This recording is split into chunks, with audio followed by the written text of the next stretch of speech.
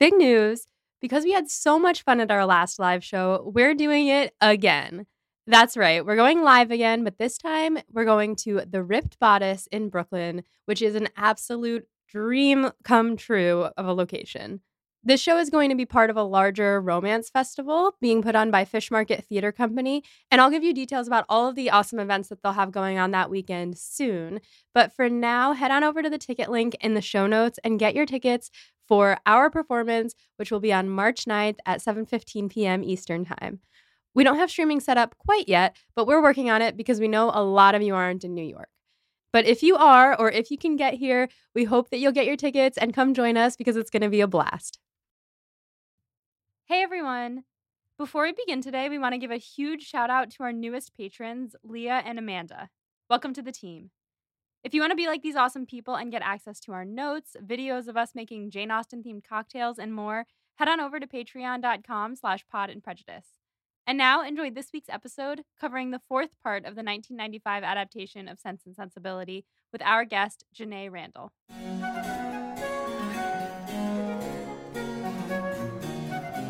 This is Becca. This is Molly. We are here to talk about Jane Austen. We are here specifically to talk about, I would say this is probably like the third sixth of the movie, right? Would that be what where we're headed towards the fourth, sixth, if we can make it. Fourth, sixth. Oh, you're right. The fourth, sixth. The fourth, sixth. That's a hard word to say. Sense and Sensibility, written by Emma Thompson, directed by Ang Lee, starring Emma Thompson, Hugh Grant, Alan Rickman, and Kate Winslet.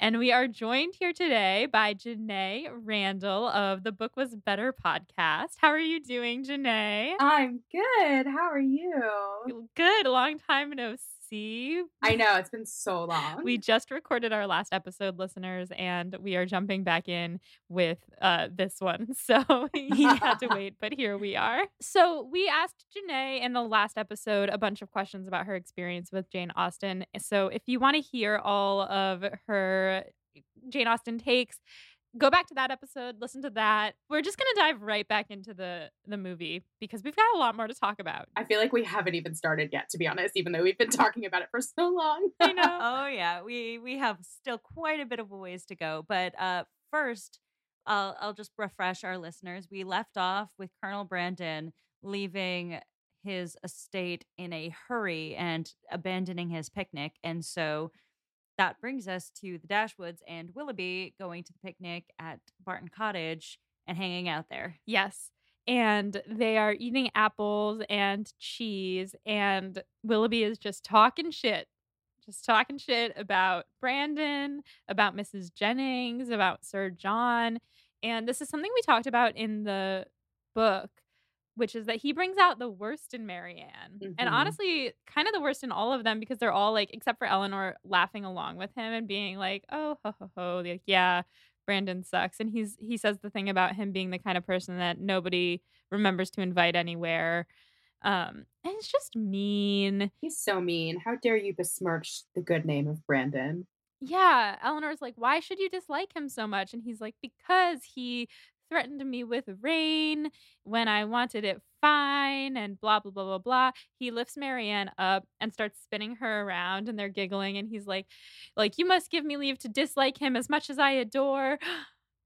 And then everyone pauses and he's looking into Marianne's eyes and then he turns and he goes, this cottage. What a man move. I have two things to say about this particular scene. One of which is Marianne and Willoughby walked so that Jack and Rose could run, because they started doing that spinning thing, and I was like, this feels familiar somehow.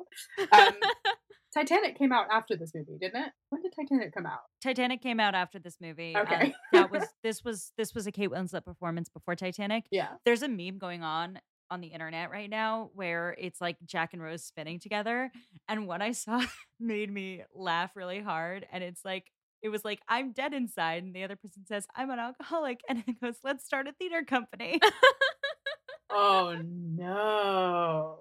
So maybe that's a template we got to use in this episode somehow. I think you're right. Also, Titanic, I just Googled, came out in 1997, so 2 years after this. Yeah, no, I definitely was thinking that. I was like, oh, I see what you did there. The other thing I was thinking was they keep talking about how they only have £500 a year. And you know how this is how you know that I listen to your podcast like actively because as I was thinking this, I just heard Becca's voice in my head go, "The economics of dating in Jane Austen." Graham, the sound effect. Graham, the sound effect. Because they talk about having 500 pounds a year, and the way that they talk about it is like that they're supposed to be really poor, but their house is really nice. And like, I looked up how much 500 pounds a year would be in today's money, and it's definitely a lot more than I thought it was going to be. That's more than even I make in a year. I was like, wow. Wow. 500 pounds a year in 1811, which is when this book was published, is 43,000 pounds a year in 2022 money. Woof. So they're fine. Yeah, they're fine. They're comfortable. I mean, I suppose they are a 4-person household. However, the price of living was lower then. I mean, it depends on like what you characterize as the price of living, quote unquote, because That's true. can't. They are getting this apartment for free. Yeah, like they also like they can afford 2 servants. That's true. Like on that salary, but that's like, and like how much are they paying each servant is the real question. Yeah. And how much are they paying in rent is the real question. So these expenses kind of add up. So like it does translate to you can't afford beef in the end, but it's not like they are destitute. They are not like on the streets. Right. They're rich people poor. They're rich, right? That's what I was going to say. Is like the way that they talk about it sometimes is as if they're literally like one bounce check away from being evicted from their house, and that's not what's happening right now. Right. They got evicted from their house because their son married a bitch. I mean, that is correct. A bouncing bitch throwback. A bouncing bitch. I did call her a bouncing bitch. Okay. So he says he has this is Willoughby. Willoughby says he has particular associations with this cottage that makes him love it all the more. And Eleanor is like rolling her eyes like, oh my God, the way he is talking about Marianne right in front of everyone. And Marianne is swooning. Then we cut to him and Marianne walking him to the gate, and they're unaccompanied. And he's like saying, oh, this is improper. Or actually, Marianne says Eleanor would say this is improper. And he's like, it is kind of improper. And she's like, whatever. And then he asks if he can talk to her the next day alone. And she says that they're always alone. And he's like, I have something in particular I wish to ask you. And she's like, oh, okay, I'll stay home from church. This is an addition to make it clear that he intended to ask her to marry him. Yeah, this is going to be for a later episode discussion, but they do cut a rather significant portion of Willoughby explaining himself later. So the way Emma Thompson justifies that decision is that she sort of shows instead of tells that he thought all these things. And it makes it clear to us that Marianne's not crazy. She didn't imagine this. And that she is actually being gaslit out of her feelings. Yes, it's complicated. Willoughby's a complicated character because in the book, him explaining himself, it's easy to be like, I don't believe you. Like, I don't believe that you actually were going to do that. But showing it it doesn't make it forgivable, but it makes it obvious that he did love her. Yes. So we cut to the next day with the other girls. Well, actually, first we cut to a church scene in which Margaret is like whispering about like, do we think he's going to get down on one knee? Do you think he'll kneel down? They always get down on one knee. She's so cute. So cute. Justice for Margaret. Justice for Margaret. This whole movie is just justice for Margaret. She's great in this film. She's so good. Favorite character. Yeah. Then they're walking back from church, and I did like the way they were so excited about their sermon. They were like, wonderful sermon. Like walking back, like skipping along, all excited. And then we see Marianne just like dart in front of the camera, sobbing. And they walk inside and they see Willoughby in the other room, and he is tense. And they're like, what happened? And we can see in Willoughby kind of sputtering, being like, I have to actually go to London, and he's like not telling them why. Greg Wise is such a theater actor. We were watching this together, me and Becca, and we were noticing that he like his lips, he like you can see his like face is so relaxed as he's doing like the facial relaxed thing, and his lips are like not moving. I can't describe it. Yeah, this man has been on the West End.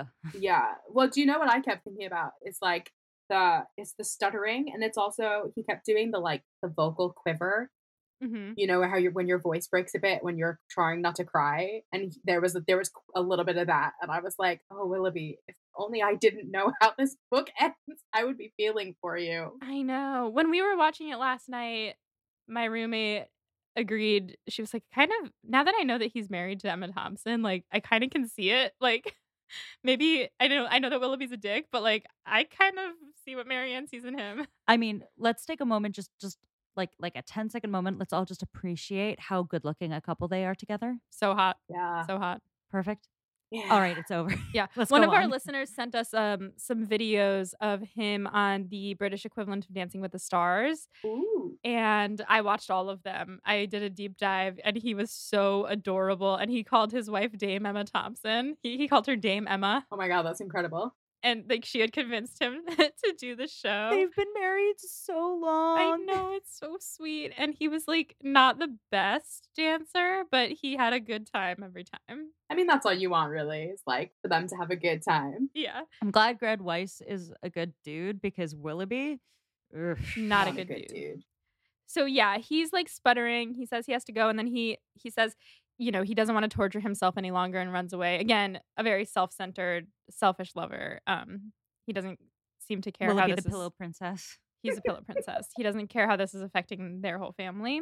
Marianne runs upstairs, and Eleanor starts kind of hypothesizing about like, why is he being so guilty? Like, are they engaged? And Mrs. Dashwood says, what are you saying, that he's been acting a part to your sister all this time? And Eleanor says flat out, no, he loves her, I'm sure, which I think is another way that they're trying to show us that he has had honorable intentions, even if he doesn't act on them. Mrs. Dashwood then says that they need to trust her to tell them on her own time whether or not they're engaged, but Eleanor just thinks that there was something kind of underhand in the way he left. Then she goes upstairs, and Mrs. Dashwood runs into her room crying.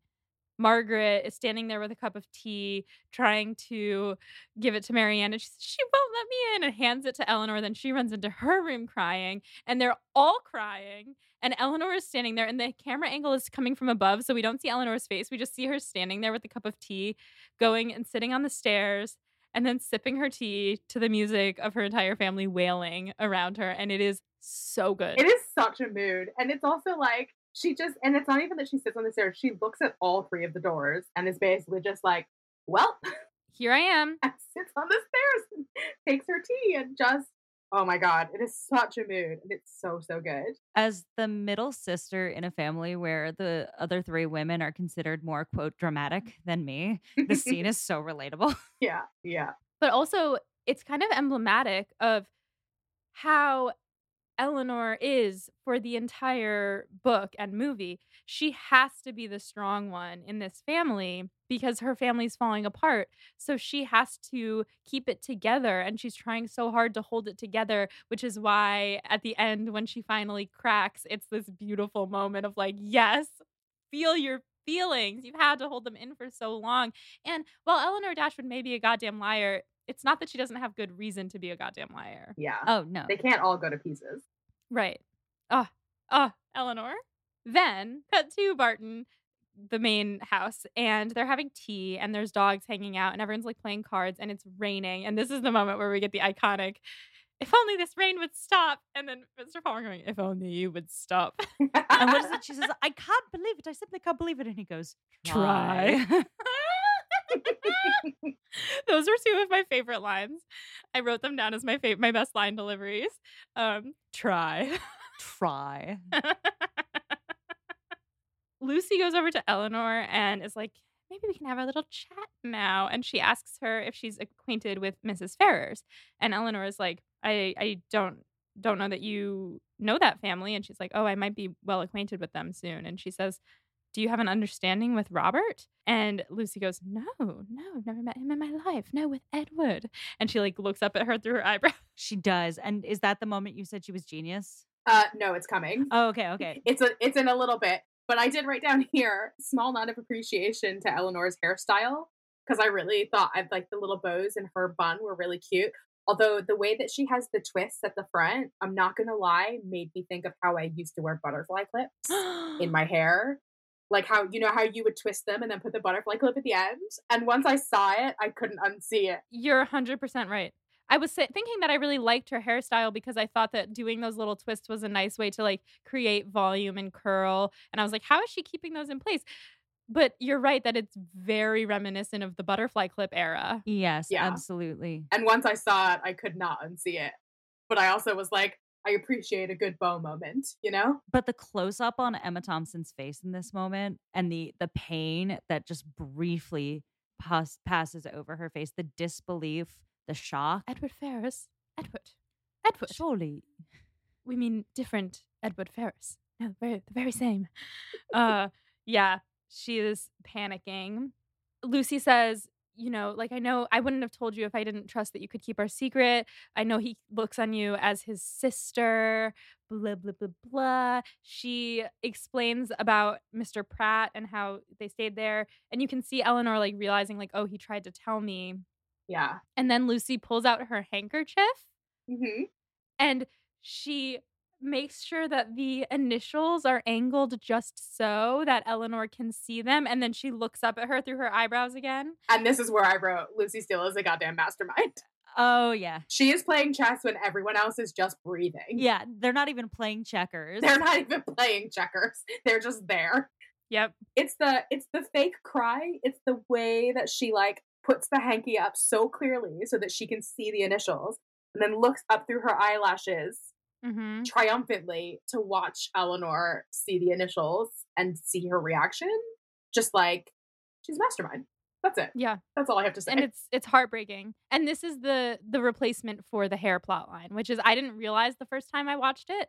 And afterwards, Becca was like, "Did you notice that they didn't do the lock of hair thing?" And I was like, "Oh."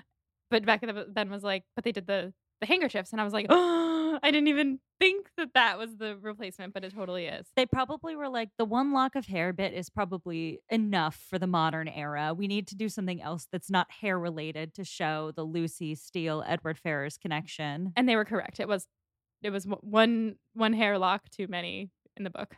I like the idea though that our good boy Edward Ferrars is walking around with multiple monogrammed handkerchiefs with his own initials on them. I mean, doesn't everyone? Is that not a thing? Is that like a high class thing though? They'd have to have more than one handkerchief because you have to give it to a lady Yeah. at some point. So you have to get a new one. It's such a weird thing to give away because it's got your snot on it. I just am not a fan of the hanky. Yeah, the hanky's Yeah, it is a weird. bit of a weird one. I mean, I think they are like a one-time use type thing, as in they use it and then put it in the washing. So I'm sure they have multiples, but yeah, no, it is a bit of a weird one. Fair. It's a bit like in the first bit of the film when Eleanor like wipes her snotty face and then tries to give it back to him. And she's like, no, you keep it. And it's like, oh, he's just being polite, or he just doesn't want to touch her snot. This episode of Pod and Prejudice brought to you by Kleenex or Puffs. Oh my God. Maybe I should reach out. So that happens. And then Mrs. Jennings is like, I must know what you're talking about, and inserts herself into the conversation. And Lucy is like, please don't tell. Our secret can't get out. And Eleanor, in the rush, is like, I give you my word. And they focus in on that because her word is very important to Eleanor. Mrs. Jennings then invites them to come to London. And Charlotte is so excited at this point that they're going to come to London that she wrinkles up that paper. And that's when he smooths it out. It's such a weird move on her part. She just runs up to her husband, grabs the front of his newspaper, kind of like wriggles it like his hands, like, yeah, and then runs away. And he just like smooths out the paper. The porcupine. And there was another moment between them at this point where she was like, oh my gosh, isn't it so exciting that the Dashwoods are going to come with us to London? And he says, yes, I came here with no other goal in mind. Or the deadpan. I love him so much. Then we cut to that night, and it's just a shot of Eleanor lying in bed, and her eyes are like red rimmed, and Marianne is bustling around behind her being like, oh, I'm so excited. I'm going to see Willoughby. You're going to see Edward. Are you asleep? And Eleanor goes, with you in the room. And Marianne is like, quote, I do not believe you are as calm as you look, Eleanor, not even you. And I liked that addition because it's like a foreshadow of Eleanor always being the calm one, but not actually being calm. She's saying basically, Eleanor Dashwood, you are a goddamn liar. Oh yeah. Marianne was first to say Eleanor Dashwood is a goddamn liar. Mm-hmm. The next day, they leave for London, and we see them in the carriage, and Lucy is just going on about Edward to Eleanor, and she's like, I would be really jealous if he ever talked to more of one young woman than another, but he's never done that." And then she gives her like this little side eye, like, "Hmm." And they arrive in London, and we learn immediately that Mrs. Jennings has a parrot named Pooter. And a servant named Pigeon. Pigeon and Pooter. At this point in the film, again, we were watching with my boyfriend Mike, so this is a Mike take, but he paused the movie to go, "I'm sorry. The parrot's name is Pooter?" And the man's name is Pigeon? Yes. And he wanted to note that Pooter sounds like a very rude word. Sure does. Yes. And so it's cruel that you name a parrot Pooter. Yep. Because it sounds like cooter. Yep. Nothing more to say on that front, really. She walks in and she's like, "Still alive, I see, Pooter," which is hilarious. Marianne immediately gives our boy Pigeon a letter to give to Willoughby, and everyone notices her do that. Then we cut to Eleanor reading a letter from John and Fanny, and she's like, "Oh, our brother's in town. We'd got to see him." And Marianne is like pacing around the room, jumping at every noise, thinking that it's Willoughby. And Eleanor's like, "Please calm down." When there is a knock, knock, knock on the door. And she's like, "It's Willoughby. I know it is." And she goes to the door, and it is Brandon. Graham, cue the wah, wah sound effect. Wah, wah. Because I'm sure that played in Marianne's head. But only for Marianne, because she's the only one who could open that door and see Colonel Brandon and be disappointed. Graham, can we get a little shine music on Colonel Brandon now for the rest of us? Yeah, for the rest Thank of you. us. Yeah. Yeah, that'll be it. Marianne is like, "Oh, excuse me, Colonel," and runs away. And this, I remember this part in the book because it was a little bit more dramatic in the book. Because she like runs out sobbing. Sobs. She just bursts into tears at his face. So, but this was much more realistic. Poor Colonel Brandon. Poor Colonel Brandon. Poor Brandon. Eleanor is very embarrassed about how Marianne just reacted. And she's like, "Oh, have you been in London this whole time? So good to see you." And he's like, "No, I got to cut to the chase. Tell me once and for all, is Marianne engaged to Willoughby?" And she tells him that, in fact, she doesn't know if they're engaged, but they definitely like each other. And then Brandon says the line that is pulled straight from the book. The line that is my favorite line of his, which is, "To your sister, I wish all imaginable happiness. To Willoughby, that he may endeavor to deserve her." And then Eleanor says, "What do you mean?" And he says, "Forgive me, forgive me." And then he runs away. I love this part of the movie because their time in London is just a series of people dramatically walking into rooms and then out of them again in very cryptic manners. People don't stay in rooms in this movie in London. Like, that is for the country. In the city, you run into a room, say something, and then run out of the room. That's how I'm going to be. That's how I want to be from now on. Like, open a door. This thing happened. Run away. So then we cut to them, the ladies, walking through town with Fanny and John. And Marianne asks when Fanny's brother will be in town. And Mrs. Jennings is like, "Oh, who's your brother?" And Fanny says, "My brother, Edward Ferrars." And Mrs. Jennings says, "Is that Ferrars with an F?" And then we see Lucy behind her, linking arms with Eleanor and looking at Eleanor. And Eleanor is just like, "Oh my God, kill me now, kill me now, kill me now." She like wants to melt into a puddle on the floor. I mean, I feel like that's Eleanor's state whenever Lucy is around. Just like, I could die on this very spot and it would be fine. It would be better. Mm-hmm. It does relate back to Mrs. Jennings saying, "Oh, and Miss Steele, if you can get Miss Dashwood to talk at all about a mysterious Mr. F." Right. That's how Lucy knows who she's talking about in this moment. She's like, which I think they might have added from the book. Like, obviously the Mr. F thing is a thing, but I don't know if they told Lucy about it. I don't remember. I feel like they do. I feel like that Mrs. Jennings makes fun of Eleanor enough that Lucy would be aware. Yeah, probably. They definitely reference it when Lucy's present, because I feel like when Anne also starts talking about Beau, which she does all the time, some of it is prompted from them talking about Mr. F. the mysterious Mr. F. And also just like Lucy just in general is fully in the knowledge of everything. Like, she knows what's up anyway. Totally. So, yeah. Then they get home, and Marianne, this kind of starts the thread of Marianne hoping for letters. She immediately asks Pigeon if there's any letters. There are none. In the background, though, I noticed while she's asking this question, Pooter the parrot tries to attack Lucy. Pooter's an ally, okay? Pooter's an ally. He like snaps at her and she jumps away, and it's like they don't focus on it at all. Pooter is Team Eleanor. Pooter is Team Pooter Eleanor. is Team Eleanor, absolutely. But I also really love how progressively irritated Pigeon gets every time Marianne so much as looks at him. Because you can tell, even from this moment, when she walks in and is like, were there any letters for me? And he's just like, no. No. He just No one likes you, Marianne. Stop asking. Or when she opens the door when she's written the letter in the middle of the night, he's standing there with the candle. And his wig is askew. His wig is like sideways on his head. I was like, this is amazing. He's just glaring at her, and she opens the door, hands him the letter, and then shuts it again. That's character growth. He has a whole arc for Pigeon. Justice for Pigeon. Mrs. Jennings asks Eleanor at when they first arrive back if she is expecting any letters, and Eleanor's like, no, I don't have any acquaintance in this town, trying to like throw Lucy off the scent.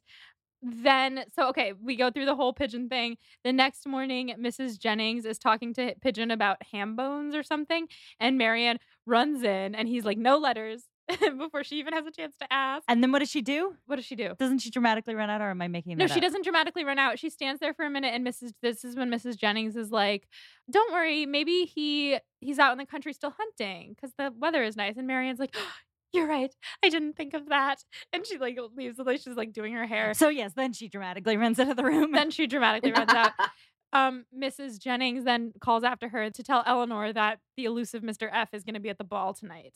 So this is the first foreshadowing of us mistaking our boy Robert for Edward. Womp womp. Womp womp. That is his sound effect for sure in this movie. He's just the ultimate disappointment. So we cut to the ball and them getting out of the carriage straight into a pile of horse poop.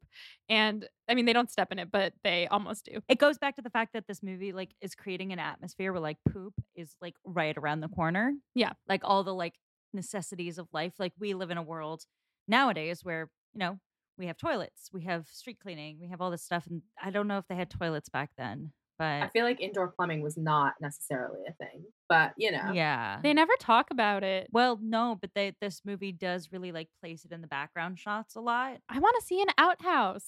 Give me an outhouse in the next Jane Austen adaptation.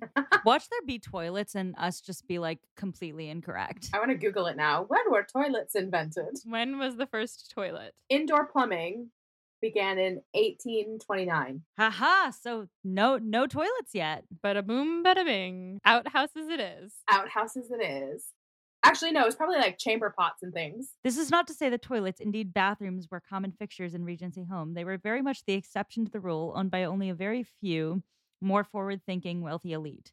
More common in Austen's days would have been the chamber pot, conveniently stored under the bed, and a privy or outhouse located somewhere outside, away from the home. Chamber pots, baby. So, like, who was our most progressive king at this point in time who would have had a bathroom? I feel like that's something Lizzie and Darcy would get going in Pemberley Probably, at yeah. some point very Yeah, soon. Darcy Yeah. would be like, as soon as it comes out, like it's like getting the new Apple phone. As soon as it drops, Darcy would be like, all right, we're getting a toilet. As soon as it dropped, Darcy would drop a deuce in it. Oh, no. Oh, God. I'm sorry. You said drop and we were talking about poop. You're right. You're right. That's my own fault. Anyway, so the ball. Speaking of the ball, I have a fun fact about this filming location. Do tell. Where they filmed this scene, they also filmed in the 2005 Pride and Prejudice, the scene with Darcy and Georgiana and the Gardners and Elizabeth when they meet each other for the first time. You know, when they're like she's playing the piano and they have that cute little moment. He smiles and it's all dramatic. They filmed that in the same place. That's all in the same house. Whoa. I don't know if it's the same room, but there's quite a few of those kind of estates all over the UK that are very like, you know, they're of a particular time and they're filmed in a lot of these period pieces, and that was one. I did see that. I love that. That's so cool. So I guess Chatsworth House was just the exteriors and the weird marble bust. Yes, the Darcy bust. So out of character. Very, very out of character. So inside the ball, we see Mr. Palmer kind of talking about business with his man friends. We see next to him Mrs. Palmer fanning herself and talking with her lady friends. She sees her mom and she squeals and she's like, oh, I love their relationship. I think that they are goals. They're a goals family. Aside from the disdain between husband and wife, but like also I think he like might be endeared to her a little bit. I don't know. It is quite funny though. And I even love there's a moment earlier in the film where Mrs. Jennings is like, "You married her." Like, yeah, you knew what was up. You married her, dude. And you can't give her back. Yeah. Hello, it's Molly from the future hopping in to tell you about a new season of one of my absolute favorite podcasts. Hot and Bothered, hosted by returning Pod and Prejudice guest Vanessa Zoltan, is a podcast that treats romance as sacred. You've probably all already heard of this podcast because in their 4th season, they covered Pride and Prejudice. And now, Hot and Bothered is back with a season that is all about romantic films. The first 10 episodes of this new season follow Vanessa as she learns how to critically watch movies by looking closely at the classic 2003 rom-com How to Lose a Guy in 10 Days. After 10 episodes, Vanessa will be joined by her co-host Hannah McGregor, a media studies scholar, author, and podcaster, and together they'll look at romantic films from Casablanca to Love and Basketball to When Harry Met Sally. The show is already so fun after just listening to one episode, and I cannot wait to listen to the rest of the season. So subscribe to Hot and Bothered wherever you get your podcasts to jump into this new season that's all about romantic films, or to enjoy their previous seasons about Pride and Prejudice, Jane Eyre, and a personal favorite, Twilight. Again, that's Hot and Bothered, and it can be found wherever you get your podcasts. Also, this August, Vanessa is leading a pilgrimage to Bath for a 5-day trip dedicated to Northanger Abbey. Now, I don't know anything about Northanger Abbey, but even I want to go on this trip. Together, you and 20 other Austinites are delving into the story of Catherine Morland while immersed in a gorgeous city that features heavily in Austen's life and writing, as you know. So if you enjoy contemplative hikes, immersion in a new city, time away from your regular life, and the chance to talk about Austen with fans from all over the world, which I know all of you do, then this trip is for you. So check out Common Ground Pilgrimages at readingandwalkingwith.com. To claim your spot on the Northanger Abbey trip, head to readingandwalkingwith.com/Northanger-Abbey-2024. And now, back to this episode. Then Mrs. Jennings asks Mrs. Palmer if she's seen anyone they know. She goes, "Ask Mr. Palmer. He has a better view." And then like starts hitting him with her fan.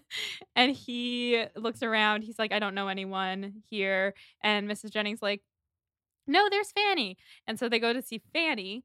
And Fanny is like, hello. And Mrs. Jennings asks if she's there alone. And she says, no, John has gone to fetch her brother. They've been eating ices. Don't know what that means. If our listeners want to tell us, if anyone knows. Is it like some Regency era ice cream situation? I feel like probably. Probably, because it's really hot in this ball. They keep saying how hot it is. I mean, there's a lot of people in that room. There's a lot of people in that room. Ice cream makes a little more sense than what I was picturing, which was like shaved ice or just like ice cubes or ice chips. Like a snow cone, but for the Regency era. A Regency era snow cone. I mean, I was thinking, like, I feel like this is a really specific reference, but in the summertime in certain neighborhoods in New York with someone pushing around an icy cart and you can get like the flavored ices. That's definitely what I was thinking. Because that's what I would go for in that circumstance. Yeah, I feel like those weren't invented yet, but I totally think it's up the same alley. That kind of vibe. Kind of vibe. Yeah. Yeah. Maybe a Regency era scholar will let us know. Whether or not New York City icy carts were invented in the Regency era. They didn't have plumbing, but they did have icy carts. So then she's like, oh, like, let's go see my brother. So they go over. Lucy is like, oh my God, Eleanor, I'm going to faint. And then she's like, here's my brother, Robert Ferrers. And he turns around and this poor guy is just all teeth. He is all teeth. Mike literally goes, oh man, this poor actor. Yeah. Why would they do this to him? Yeah. It's like, oh, you're not Hugh Grant. Give us a little womp womp. You're in every way not Hugh Grant. Nothing about you is Hugh Grant. Yeah, no. And he's just like right off the bat is quite rude to Eleanor. Yeah, he says that thing about, oh, well, my brother doesn't have any acquaintance of worth here or something. And I'm just like, I'm offended on her behalf. That's rude. He's no good to me. He says, so Mrs. Jennings is like, oh, well, since Edward's not here, like, you should dance with Eleanor. She was counting on Edward being here. And we see Lucy do the side-eye thing again. And he's like, of course I'll dance with Eleanor. And then he looks at Lucy and he's like, and you'll save a dance too. And she starts like batting her eyelashes at him. And this is the beginning of them actually trying to lean into a little bit of a flirtationship between Lucy and Robert so that it doesn't come out of the blue later on. This, I think, is an interesting choice because Emma Thompson specifically makes this a chemistry situation, where in the books you kind of get the sense that Lucy scrambled and then used her smarts and wiles and sexy boobs to get Robert Ferris on the hook, Right. but that was a plan, that was a contingency emergency backup plan Yeah. as opposed to a like someone she genuinely connected with. Yeah, and so here it's like, oh, maybe I think it's because it's a movie and they need it to be more obvious. They want the audience to feel smart when it happens later on and they're like, "Ooh, I saw that coming." Hmm. And you don't have all the time to devote to Robert crapping on Lucy Yeah. Right. to make it like funnier. So Well, I mean, it's even to the point where they've condensed all of these parties that they go to into just this one big one where everything happens. mhm. Because they Right. just don't have the time. Because like all these things, they go to multiple dinner parties when they're in London because they're there for a while. They're there for a couple months, aren't they? Yeah. Whereas I feel like in the movie, it's been like a long weekend and then they're just off again. Right, that's what it feels like, because they really do compile all the parties into one, which, I'm fine with. So, they go to dance, and it's one of those dances where they're, like, switching partners and, like, having to, like, going away and then coming back together, and he's talking about, "Oh, like, you live in a cottage. I love a cottage. If I had more money, I'd build a cottage." And suddenly, Eleanor finds herself face to face in the dance with Willoughby. Oh, it's immediately uncomfortable. It's so uncomfortable and so well done because she doesn't even have time to process. And he's like, how's your family doing?" And she's like, "Good, thanks for asking." And we see Marianne watching, and he sees Marianne. She hasn't seen them yet. She's just watching the dance. And then Eleanor like moves to the other side of him, so he has to turn around, and she's like, "Yeah, we're good, thank you." And then the music ends, and Marianne screams, "Willoughby!" And everyone stops and looks at her. Oh my god, I can't even talk about it. It's so uncomfortable. It's so Oh cringe. my god, Molly's losing it. Yeah. It's so cringy.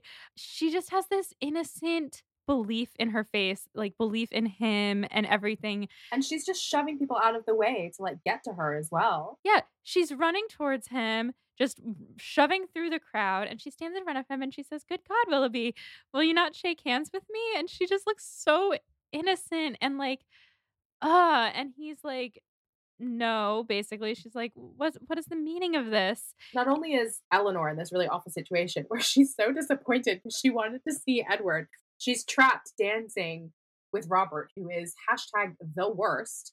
And then she comes face to face with her sister's ex boyfriend who like still has her on a string. And it's just like the progression of awful emotions. And then she's like, okay, now I need to do damage control. It's the domino effect. And then Marianne sees him and then comes running. And now Eleanor is already feeling all these feelings. And now she's like, damage control, damage control. How do I minimize this situation? Because there's too much happening. There's too much happening. Yeah, it's truly so much. Marianne is like, "What's going on?" Like he's like, "I have to go back to my party." And he turns and walks away, and Marianne just looks like she got punched, and she silently mouths his name and runs after him. Eleanor is like, as you said, doing damage control, like follows her. And they go into the other room and they see him going back to this group.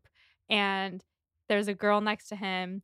And she turns and is like, "Do you know them?" And he says, "Just acquaintances from the country." And she looks at them and says, "I see in their country fashions." Ugh. And Eleanor is like, "Come on, dearest, let's go away." And Marianne is like, you must tell him to come to me. You must tell him."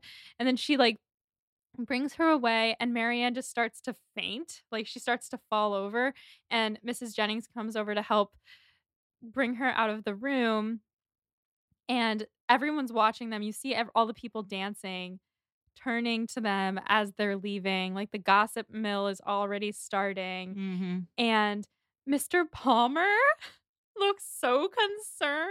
He like genuinely looks like he cares about these Dashwood girls. I love him so much.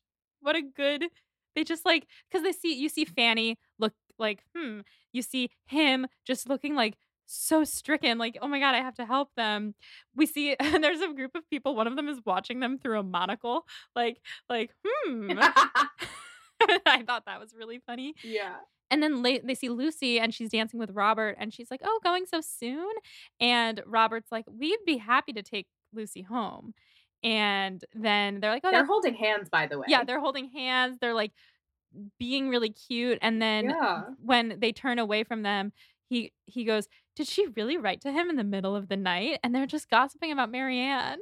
Yeah. So we cut to the sisters back at home, and Marianne is writing to Willoughby, and Eleanor is like, "Please talk to me." And Marianne is like, "I don't want to." And Eleanor's like, "You don't have any faith in me." And Marianne is like, "You don't tell me anything. That's really rich coming from you." And Eleanor's like, "I don't have anything to say." And Marianne says, "We neither of us have anything to tell. Me because I conceal nothing, and you because you communicate nothing." And that's a line I had trouble with in the book, but I finally get it.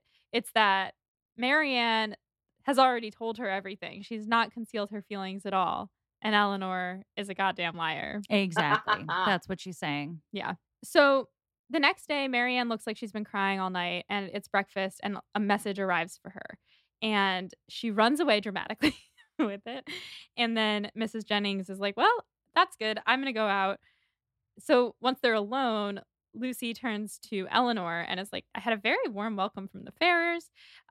I'm surprised you never told me how agreeable they all are." And Eleanor's like, "Well, it's very fortunate that none of them know about your engagement." And then she runs away dramatically. It's the one moment of sass Eleanor allows herself around Lucy when she's trying to protect her heart so hard. She's trying so hard. Especially too, because I feel like Eleanor should definitely be giving Lucy a lot more, because Lucy, there's so many times when the Dashwood, like John Dashwood and Fanny Dashwood and all of the Ferrers family, just like absolutely crap on Eleanor while Lucy's standing right there. And it's like, Eleanor is not the problem here. The one thing about this movie that I like don't love all the time, and this is like my favorite movie, is that they have to dumb Lucy down a little bit to justify her later choices. Mhm. Where like it's very obvious that like they don't like Eleanor because they think that she had a thing with Edward and she's poor. So Mhm. like I don't know what Lucy thinks she's got, you know? Yes, but also I think Lucy, because she's like trying to charm them and because they seem quite receptive to her, she like thinks that she's the exception. Yeah. And maybe if they like her enough, then it won't matter. But that's not true. The thing about them dumbing Lucy down is fully because they had to kill Anne. And if they Yes. hadn't killed Anne, then Lucy Exactly. could live in her full evil glory. Exactly. Yeah. So upstairs, Marianne is flushed and reading the letter, and she reads it out loud to Eleanor. Basically, the letter where Willoughby's like, "I don't know why you think I liked you. Here's your hair back." And Kate Winslet is just a master class in acting in this moment. Yeah. You can hear the weakness already rising, like the physical weakness in her voice. Her voice is hoarse and she's feverish and she's so heartbroken. And Eleanor is like, "Well, this is better because if imagine if you had let your engagement go on for a long time." And Marianne's like, "We weren't engaged." And Eleanor's like, "What? But you've been writing to him." And Marianne's like, "No, he's not as bad as you think." And she's like, "Well, did he tell you he loved you?" And Marianne, this moment was so beautiful. She goes, Oh, "Yes, no, never, absolutely. Oh, the dire level of the circumstances becomes clearer and clearer the more they talk. yeah." And Marianne's like her cheeks are getting redder and redder. Like you can see the panic as she's realizing that she didn't have that much to go on except her faith in him. And she says, "He's broken no vow." And Eleanor says, "He did. He broke faith with all of us. He made us all believed he loved you." And Marianne says, "He did.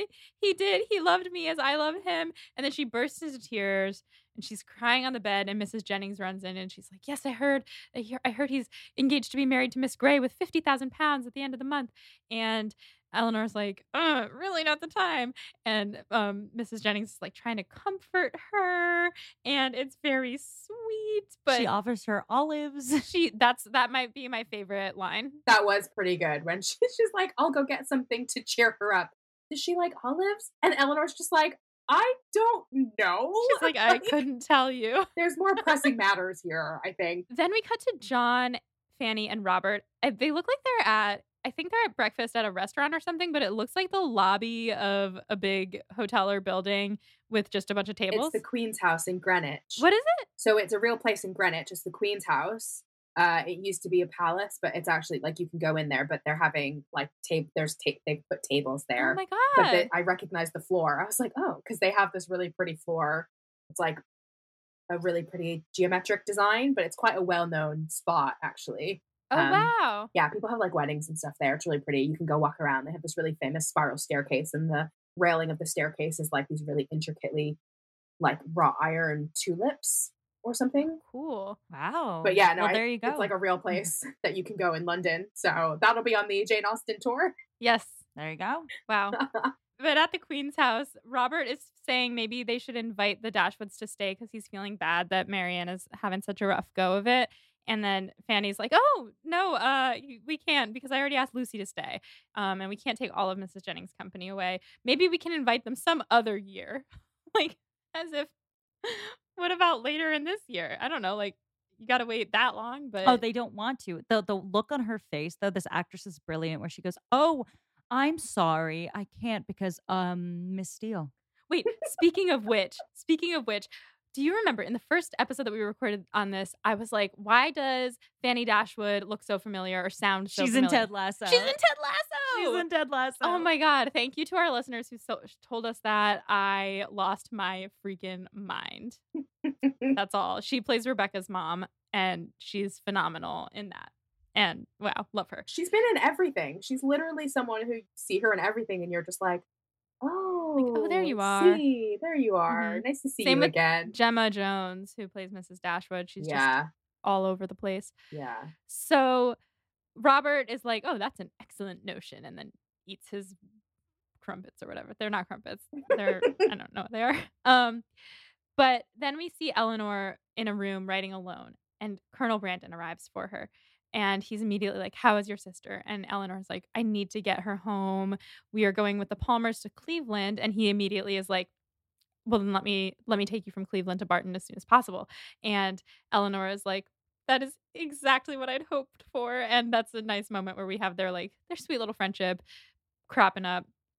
She tells him that Marianne is suffering and trying to justify Willoughby. And you can see him like mull over in his brain, do I tell her? Would this be helpful? And he decides it would be. And he says, I have some information. This is the reason Alan Rickman is so perfect in this role. This scene is a masterclass and like really captures Colonel Brandon as a character so perfectly. He's just so good. He's so good. He's such a good person. He tells her, he says, you've no doubt heard from Mrs. Jennings about my past with a woman named Eliza. And she's like, yeah. He says, what people don't know is that before she died, she bore an illegitimate child whose name in this is Beth, which is actually not unlike the name Eliza, which is what her name is in the book, because Elizabeth. Yeah, I think they also did that just because even in the books, it gets confusing that they're Yes. both named Eliza. For sure. Not as confusing as naming them all Fitzwilliam, but similarly. Or everyone's first name is John. Everyone's Or first everyone name. being named John. I mean, come on, Jane. So he says that as Eliza lay dying, she begged him to take care of Beth. And he says, I had failed Eliza in every other way. I could not refuse her now. And it's just like he carries this guilt around with him about this. This is the thing that like I don't understand why people think that Colonel Brandon is stuffy as a character, because like if you look at him in this scene, and it's captured in the book so well too, he's so desperately in love, and he's a man of such passions and such pain that he really feels things so deeply, but it has not made him a violent person. It has not made him a person who will lash out at others. It has made him a person who just acts with compassion in every circumstance he can. Yeah. We love Colonel Brandon on this podcast. Yes, we do. If anyone comes in our DMs saying that he's stuffy, sorry, you can go. You're going to catch these hands. Yeah. So he tells her he allowed Beth too much freedom. He let her with these people to take care of her because he couldn't take care of her that well, but he visited her all the time. And he says, I allowed her too much freedom. Over a little under a year ago, she disappeared. And Eleanor's like, what? And he says, for 8 months, he imagined the worst. But on the day of the Delaford picnic, he first heard news of her. And that's when he learned that she was, in fact, with child. And the person who left her with no hint of his whereabouts, ... And Eleanor just like collapses. She's like, oh my God, do you mean Willoughby? He says before he could confront him, Lady Allen had already turned him out of his house. And I want to say there are some things missing here from the story. One, Yes. the duel. I was just thinking Yes, that. R.I.P. the duel. R.I.P. the duel. 2, Lady Allen / Mrs. Smith giving him the option to marry Beth. Yeah. Which I feel like is important, that he, in the book, he has the option to not be turned out of his house if he marries Beth. But instead, he makes the choice to not, for I guess the thing is, this makes more sense, but like it made him more complex. Is like, why didn't he just do that? Why didn't he do the right thing instead of just shunning both women and going off with someone who was rich? Like, he had an estate that he could have had access to if he had just married Beth, but he didn't. And that's something that they leave out of the movie to simplify it, I think, which it makes sense to me, but something that I thought Well, of. it's also that this is sort of the rest of this conversation is also information that I'm a bit like, why is Colonel Brandon privy to this? Because actually what it is Willoughby's monologue that they completely cut from the movie and actually just gave to Brandon. And I was a bit like, so did he just like go hang out with Willoughby's aunt and have a conversation with her about what went down? Because it sounds like he went to go confront him and he wasn't there because he got kicked out. Oh, and he talked to Miss. Okay, that makes sense. Yeah, that makes sense. That does make sense, but obviously because that's not the context in which it happens in the book, it's a bit like, oh, weird. Because in the book they duel. In the book they duel. In the book they duel, and in the book it is Willoughby when he's coming and he's all drunk and it's the middle of the night who like tells us all this stuff. We don't really get it from Brandon's point of view. But I do like in retrospect, I like that they gave it to Brandon because he didn't get to tell his own story. He gets to tell it now, but he didn't get to tell her the thing in the beginning about when Mrs. Jennings said, yeah. And so he gets to tell this, and it takes that opportunity away from Willoughby and makes him less likable. Yeah. I also think it almost makes Brandon more likable because by adding what he knows about the fact that Willoughby was genuinely thinking about proposing to her, it also again shows that he just wants Marianne to be happy. Yeah. Like he's not gonna leave out the details just because it may or may not benefit him, but he's like, no, I feel like this information would be helpful to her, so I'm going to share it with you because I happen to know that this is also part of it. And I think that is definitely like, I'm glad that they did it that way, in a way that I feel like it serves him a bit more. It trims down the story for Hollywood in particular, and I don't know if you guys will agree or disagree with me, but I do think one of the best things about this movie is how much it juices up Edward and Brandon a little bit, and it makes you care a little bit more about both characters and their love stories.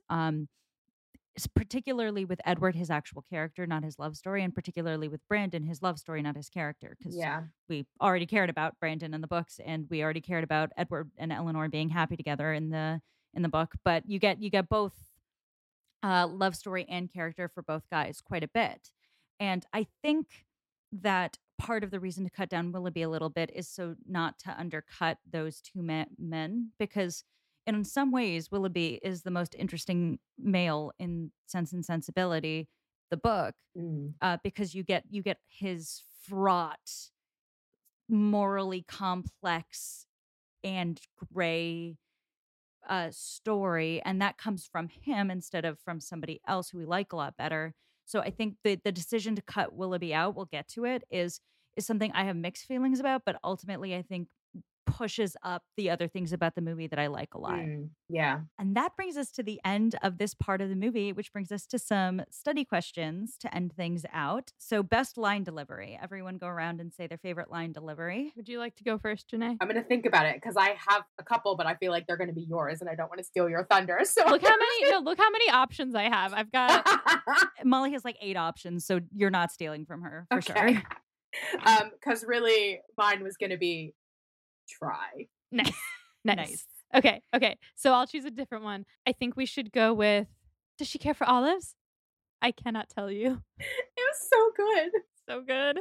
So good. And I am going to go with, I knew a lady very like your sister, the same impulsive sweetness of temper, who was forced into, as you put it, a better acquaintance with the world. The result was only ruination and despair. Do not desire it, Miss Dashwood. Do not desire it, Miss Dashwood. Oh, good choice. Good choice. All right. Next thing on my list is notable additions to the story via the movie. For me, it's Mr. Palmer. It's a great choice. Yeah. Oh gosh, there are just so many things. It's interesting, isn't it? Because I feel like I kind of struggle to, I guess because I haven't read the book as recently, like pinpoint the specific things that have been added to the story, but the way that you take it in when it's a visual medium versus reading it.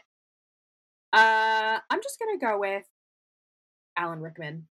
He does bring a lot of color to He does bring Brandon a that I lot of think color too. I feel like he brings a lot of color to just anything he's doing, even when he's playing the bad guy. It's just always going to be Alan Rickman, isn't it? it's so perfect. He's so perfect in this role in Oh, particular. yeah.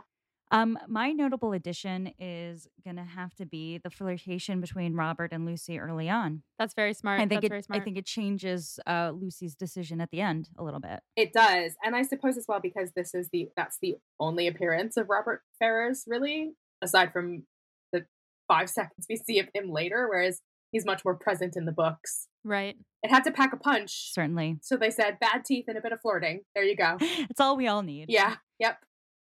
So, worst aspect of this point in the film. Ooh. It's hard because this part is so good in total. It's difficult to pick anything bad. I think one of the things, and this is typical to any time you're taking a book, particularly such a dense book like Sense and Sensibility, and you're turning it into a film where you have a very limited amount of time.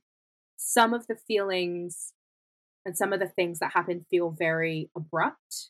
Mm-hmm. And so it doesn't give the feelings a chance to settle. So, like, as much as I enjoy, the party where they meet Robert Ferrers and then they see Willoughby, and, all of those things are really exciting when they happen. But at the same time, it feels like it's one thing after another, after another, after another. And it's very rushed. And then, by the time you get to catch your breath, a whole bunch of stuff has happened. And it's like, wait, hold on, what? Yeah. Yeah. So I feel like that is one downside, I would say, is that trying to pack as much in, you sort of miss out on some of the emotion behind some things. Yeah. And I think that also it sacrifices the agony of waiting for Willoughby a little bit. Yeah, it's so quick. It's like, Which by nature of the film, yeah, we kind of have to, but yeah. Yeah. Mine is going to be the death of Anne Steele because I think not only is she funny and like her plot lines are silly and goofy but they're totally unnecessary, but she as a character is necessary because she is later on going to be the one who reveals about Lucy and Edward, and Lucy would never do that. So in order to make Lucy someone who would do that, they have to make her in this part be much more cutesy and innocent, even though like Yeah. she has her moments of masterminding and conniving. She covers it up in this like veil of actually believing in her love. Mm. I totally agree. And I was going to say the death of Anne as well, R.I.P. I think it's one of the only character deaths that this film shouldn't have done. Mm-hmm. But I understand. We did not have much time. Yeah. Best aspect of this part of the film.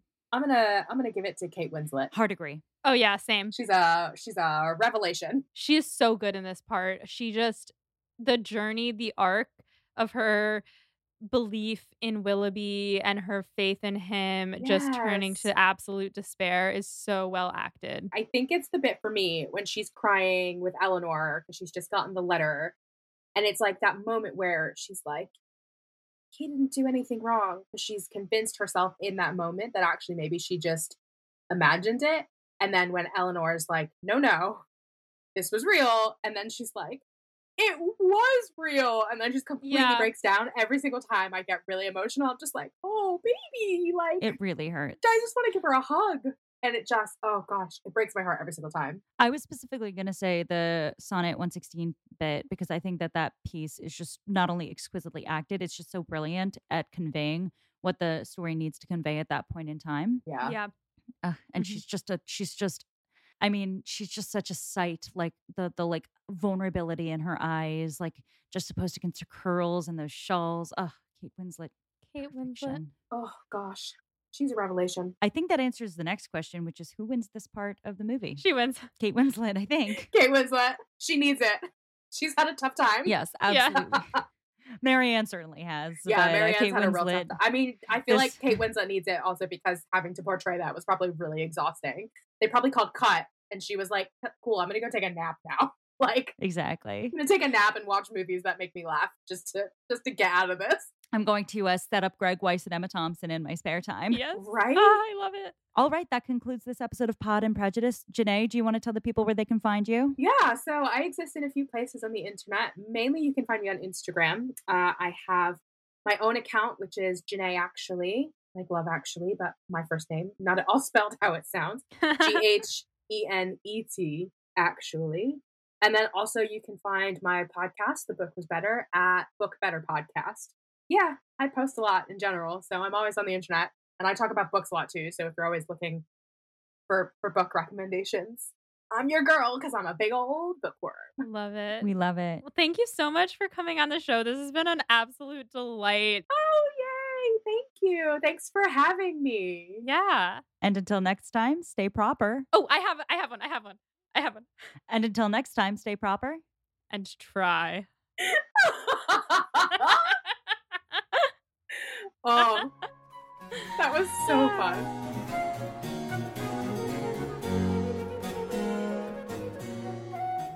Pod and Prejudice is edited by Molly Burdick and audio produced by Graham Cook. Our show art is designed by Torrance Brown. Our show is transcribed by SpeechDocs Podcast Transcription. For transcripts and to learn more about our team, check out our website at podandprejudice.com. To keep up with the show, you can follow us on Twitter, Instagram, and Facebook at Pod and Prejudice. If you love what you hear, check out our Patreon at patreon.com/podandprejudice to see how you can support us, or just drop us a rating and a review wherever you listen to podcasts. Thanks for listening.